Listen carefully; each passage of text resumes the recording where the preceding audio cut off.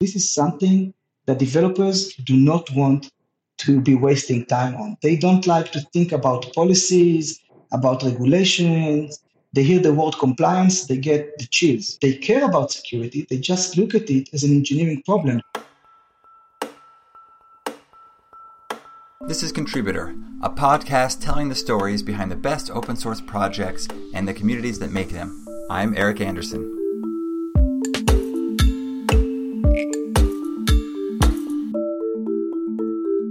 I'm joined today by Shally Rosen, who's the creator or one of the creators of Kubescape.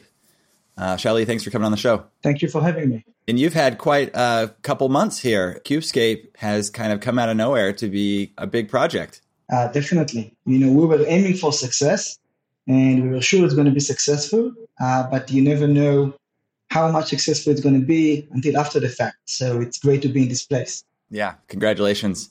Maybe before we go on, tell us what Kubescape is for the uninitiated.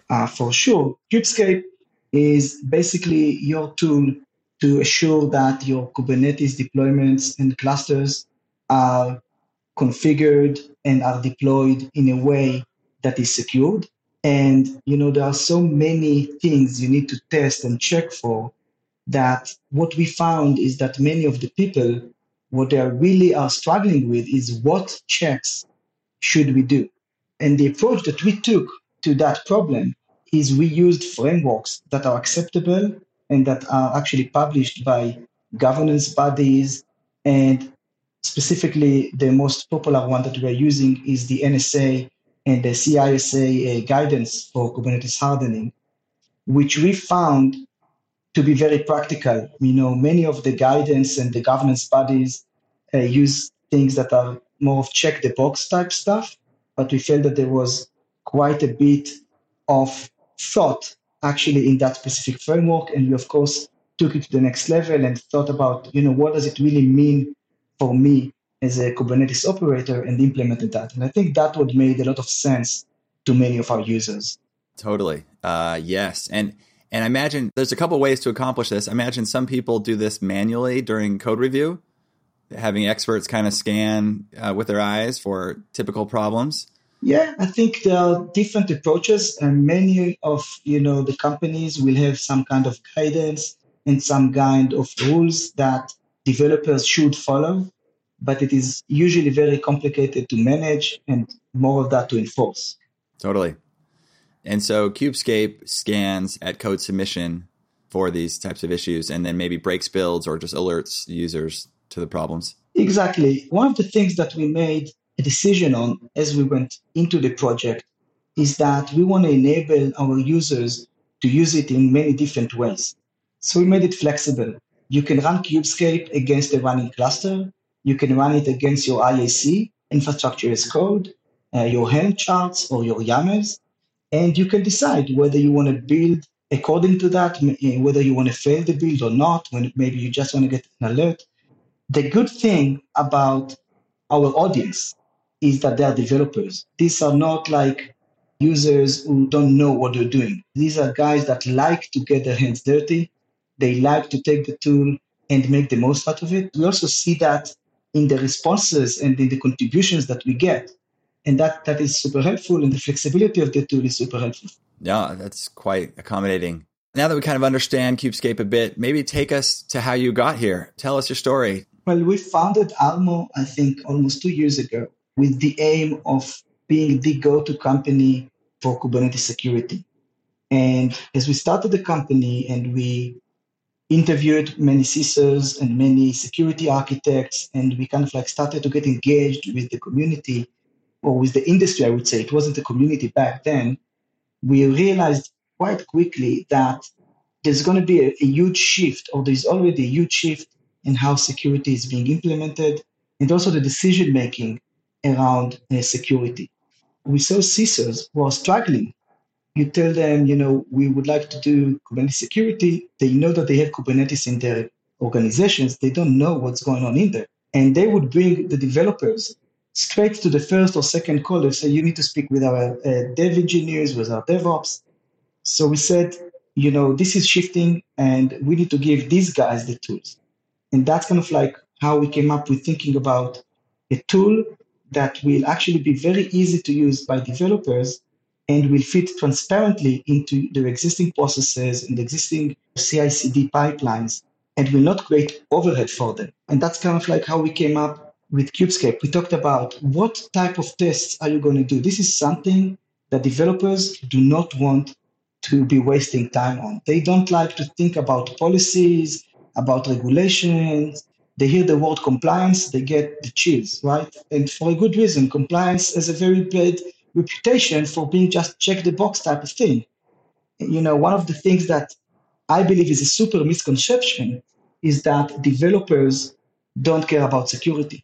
This is, in my mind, super wrong. They care about security. They just look at it as an engineering problem. They don't want to think about policies and enforcements and rules and reports and check the box and tell the board what is my risk level. This is just not the type of people that are going to be in charge of your security. And I think it's a good thing. I think it's an engineering problem and you need to address it as far as you can with engineering. And after that, it's response and SIEM and CISOs and those type of things. Got it. So you had all this experience working with security teams, learned that they were always turning to developers, and then set out to solve a developer security problem. Yes, that is exactly that. And we spent so much time with developers because what happened is we sold to security, but we worked with developers. That's part of the paradigm shift that we've seen. Yeah, we got the budget from the CISO, from the security architect, and then the project starts. And okay, this is my development team, work with them on implementing it. And it's a very different, I would say, experience working with developers because it's much more practical, let's get things done type of environment, right? Instead of asking questions like, how do I do this? How do I do that? Can you give me a process? What's the documentation? They say, it's a YAML or it's a Helm chart. Okay, give me a Helm chart. I know what to do with it. It's that type of behavior that we get from developers. And that's what we love about it because maybe it's because I'm Israeli. I'm very straightforward, kind of like, let's get things done type of guy. And those developers guys are also like that. Yeah, fantastic. So you kind of knew you needed a developer tool. You understood you needed to create it in a shape which they already understood and knew how to use. But kind of how did you arrive at Kubescape? And maybe what's day one at building Kubescape like? That's you at the keyboard, or? I consider myself a technical guy, but it's been a while since I've been at the keyboard, other than Excel and PowerPoint. So I've been fortunate enough to have, two co-founders who are PhD level smart. And these are the guys on the keyboard. We have an amazing team that has been very, very, I would say, aggressive on the need and the requirements to do Kubescape. And how did we decide on Kubescape is basically we started at the beginning. We thought about, we want to be an end-to-end security company, like end-to-end, where is one end and where is the other end? And we needed to put a stop to, where we start. And very honestly, we decided that we're not going to start at the code level. We're not going to do SaaS, that type of things, even though they can be very developer-oriented. We decided to start, and that was a business decision, from the development and deployment type. So when the image is already built, and now we're doing configurations, we're doing deployment, we're doing runtime, we wanted to start there. And we still have the target to starting with Kubescape and growing it to the far end of Kubernetes and solving your, if you have a Kubernetes cluster, Kubescape is going to be there for you. That's the idea. Fantastic.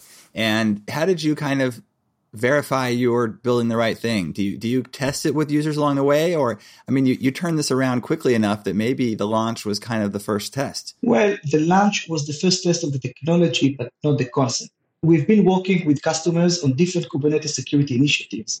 And we've seen one thing coming again and again as a requirements for those users, which is the basics. And that's actually how they call it. They say, can you give us the basics? Can you just give me the basic understanding that my configuration is okay, that I don't have vulnerabilities, and then I would like to go to the next step and to the next level. And that was kind of a common denominator of pretty much everyone we speak with. That's where they want to start, and that's why we went that way. Now, there are other kind of Kubernetes scanners, if you want to call them that help with Kubernetes hardening. Were folks not satisfied with these? And what made you feel like you could kind of improve upon the situation? I think there are a few things that were missing and that our users, and this is something which is after the fact, okay, which I get the feedback from our users, are very pleased of. And the first thing is that the time to value of Cubescape is very, very quick, and the requirements from you are very, very low. So you don't need to install it in your cluster. You don't need to give it very high permissions. We are very proud of the fact that if you got into our Cubescape GitHub project page, 2 minutes later, as long as you have a cluster, you can have the results in the output. And I don't remember where I read it, but this is a rule that I put for Cubescape from day one, is that you need to give value to your customers in the first 5 minutes that they experience your tool. And I think the focus on that made it very, very successful. But that's honestly just a part of it. The second part is really the structure of the solution and the structure of the results, structuring it around common frameworks, known frameworks that you can actually trust and actually put meaning into that framework. Because many times a framework will give you an headline of what you need to check. But what does that mean? How does that translate to an actual check of configuration? And we put a lot of thought into that. And I think that's another part of the things that users love about Cubescape. Awesome. That's great. Tell us a bit about the launch. You developed this thing over a number of weeks. Yes, we actually timed the launch basically to the NSA guidelines publishment. And I think that was a key part of the initial success. And then we basically built on that. Did you work with the NSA then? I mean, you were familiar with the guidelines during development? Yeah, we were familiar with the guidelines. I can't say that we were working with the NSA. Okay, it's not that they were collaborating with us, but we knew that it is coming and we knew more or less what's going to be in there. And honestly, we've been working on many other different frameworks ahead of time. So we had the Mitre framework already set up. We have CIS already set up, and we decided not to launch it. We decided to actually launch the NSA one as the first framework exactly because of that, and exactly in order to be very, very timely. And that was one of the decisions.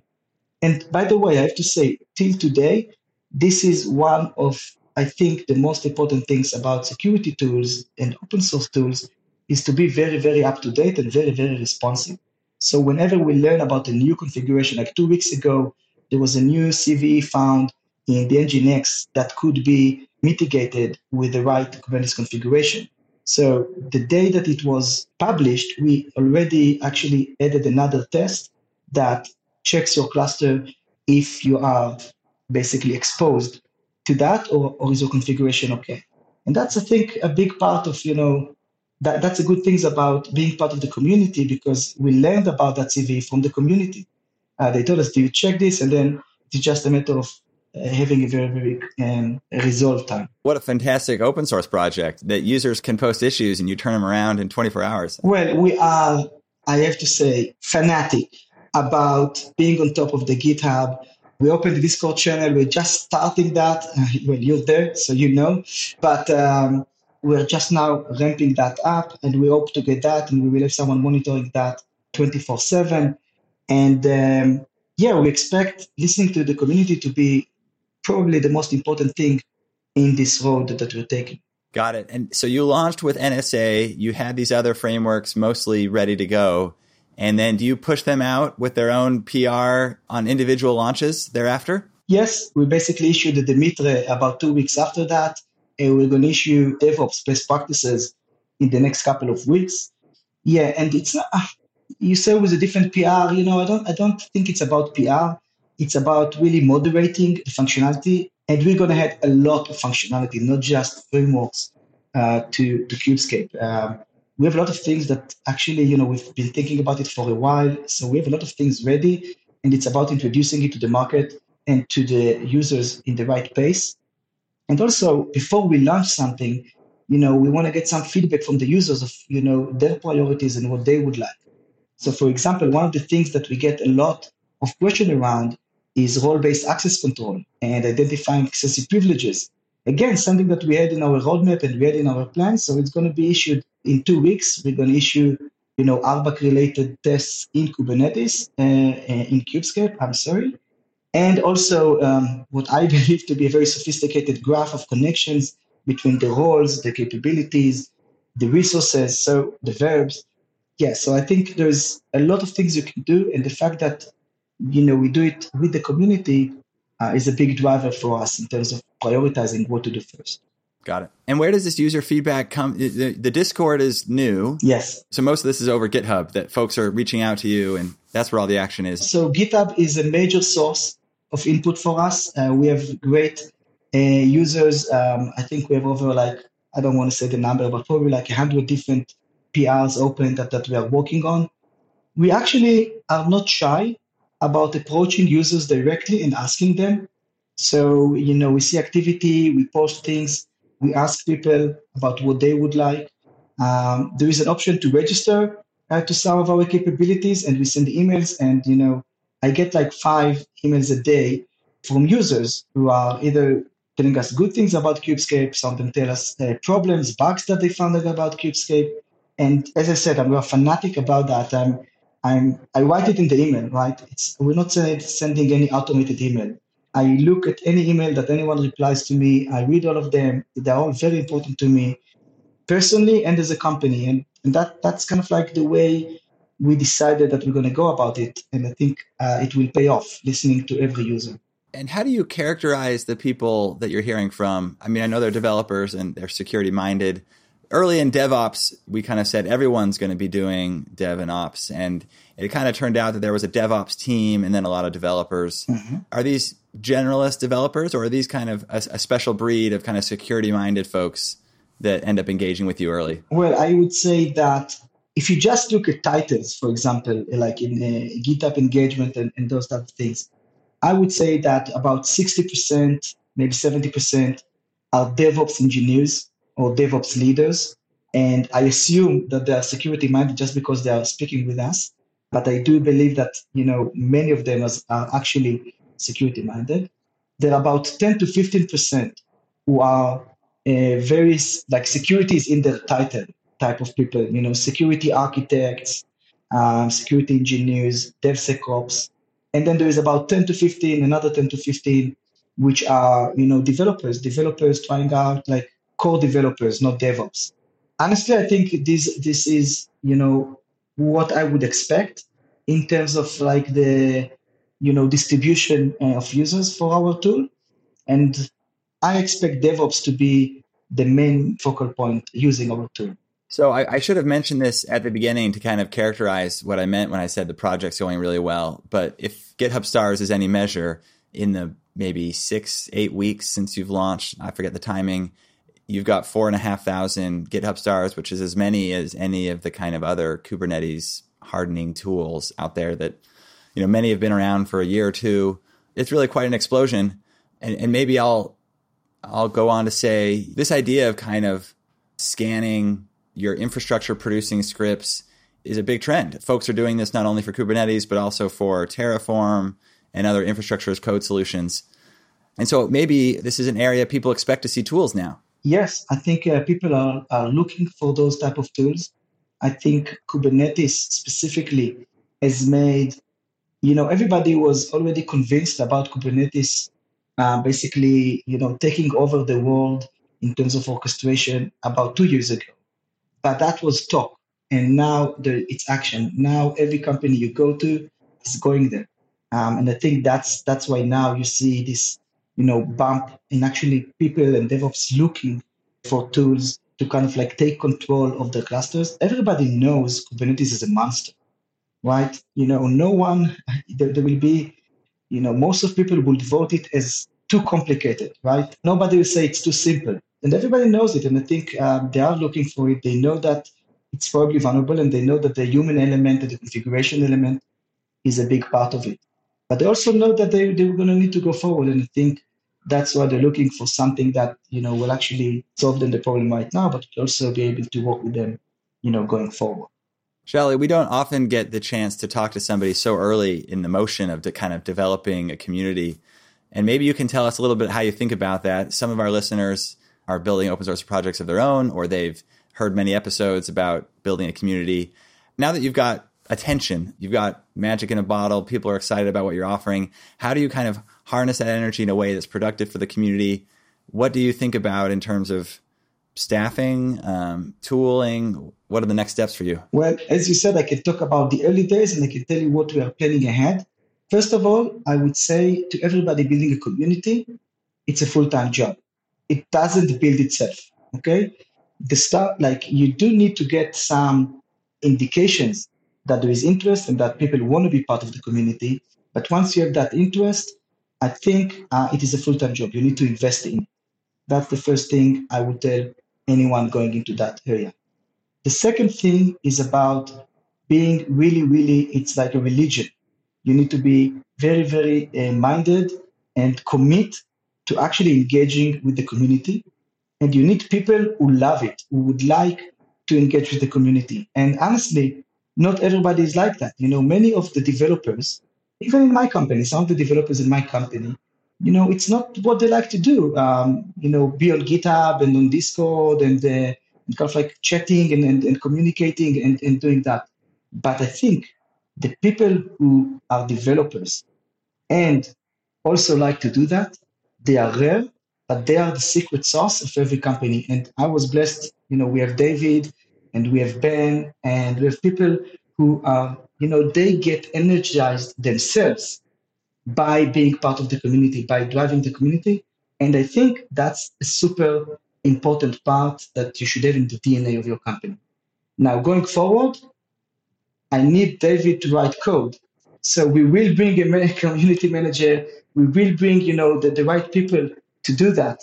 But, the fact that you have people in your company who are devoted, the fact that I like, to get those emails and answer them and to be on Git, I'm on Git myself all the time. I mean, Hacker News, you need to love it. That's what I'm saying. You need to want to do it. That's the first thing.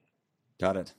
And then at the same time, you also have a business to run, and you'll be expanding both the open source offering as well as some of your commercial offerings. You've done some thinking about kind of the interplay between what's in the open and what is a product people can buy. Any thoughts you want to share along those lines? Yes. The way we look at it and the way we expect it to develop is that the premium product or the paid product and the functionality that we give there will be a direct extension of Kubescape. And this is my personal belief that you do not want to, when you do that conversion into your business, you don't want to have your customers change the product that they're using. You want them to be able to use the same product. I think, as I said before, with the 5 minutes and the simplicity, I think keeping it simple, keeping it, making sense to your customers and to your users, that's the first priority. And if you do that, they will move, of course, if they see value. And that's what we're aiming to do. We want to add value within the same experience of Kubescape. We want to make it easy for users to come to Kubescape and join us for our enterprise version. And that's what we're building. And honestly, we are not very impatient to do that. We are taking our time because we want to see what our users are doing. We want to understand, where they see more value. Many of the things that in the future will be premium will be free forever for the first users that join us now and give us feedback. We have about, I don't want to say the numbers, but we have several users that we actually started to engage with on a bi-weekly basis. We have a bi-weekly call with them. We share with them our roadmap. They share with us what they would like. And we work with them in order to develop, what they need. And in the future, I hope someone will pay for what they are now getting for free. Good. You said something at the beginning that I wanted to come back to real quick as we wrap up here. And that is that I think some people assume that the reason we're doing more DevSecOps is because people can grow faster, move faster if they target developers in kind of a bottoms-up motion. But I think you're also pointing out that even the traditional kind of top-down sales motion is difficult in the world of DevOps because all the security leaders need buy-in from their engineering leaders and users. And you're kind of saying it's almost a necessity now that to kind of sell security, you need to come through the developer channel, if you will. Yeah, I don't want to be like a devil's advocate here, but what I think is that, developers are not stakeholders. They are buyers. You need to treat them as the buyers. And when I say developers, it's a bigger umbrella. It can be the VP engineering, it can be the CTO. But we see budgets going into engineering, at least for security of the production environment. Okay. I say it to many people who come to me and say, I think the CISO role is going to split into two. There's going to be, the IT CISO, the legacy IT CISO, email security policies, data policies, and there's going to be, I don't think it's going to be called a CISO. It's probably going to be the security architect. It's going to report to the CTO or to the VP engineering, and they will decide on how they protect their production environment. And actually, I think it's a better way to do it because it's a very engineering-oriented environment, and that's the way I see it. So if you ask me, it's not stakeholders. If not this year, maybe next year, they will be the buyers. That's the organization that will hold the budget. And understanding the new CISO, or at least the kind of the bifurcated CISO environment, that we'll have a kind of the traditional CISO that is kind of the CIO, the security of the CIO, and the security of the CTO. Definitely, and you know how the CISO of the CTO looks like. He's a 25 or 30-year-old. He has a hipster beard. He's very, very, very smart and very, very practical. But, he doesn't close deals on the golf course. Right. Awesome. Thank you, Shali. It's great to hear the story of CubeScape, and good luck with all the work you've got in front of you. Thank you. It's a lot of work, and thank you for having me.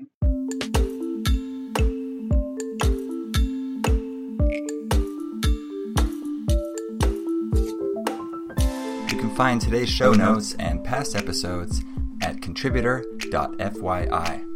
Until next time, I'm Eric Anderson, and this has been Contributor.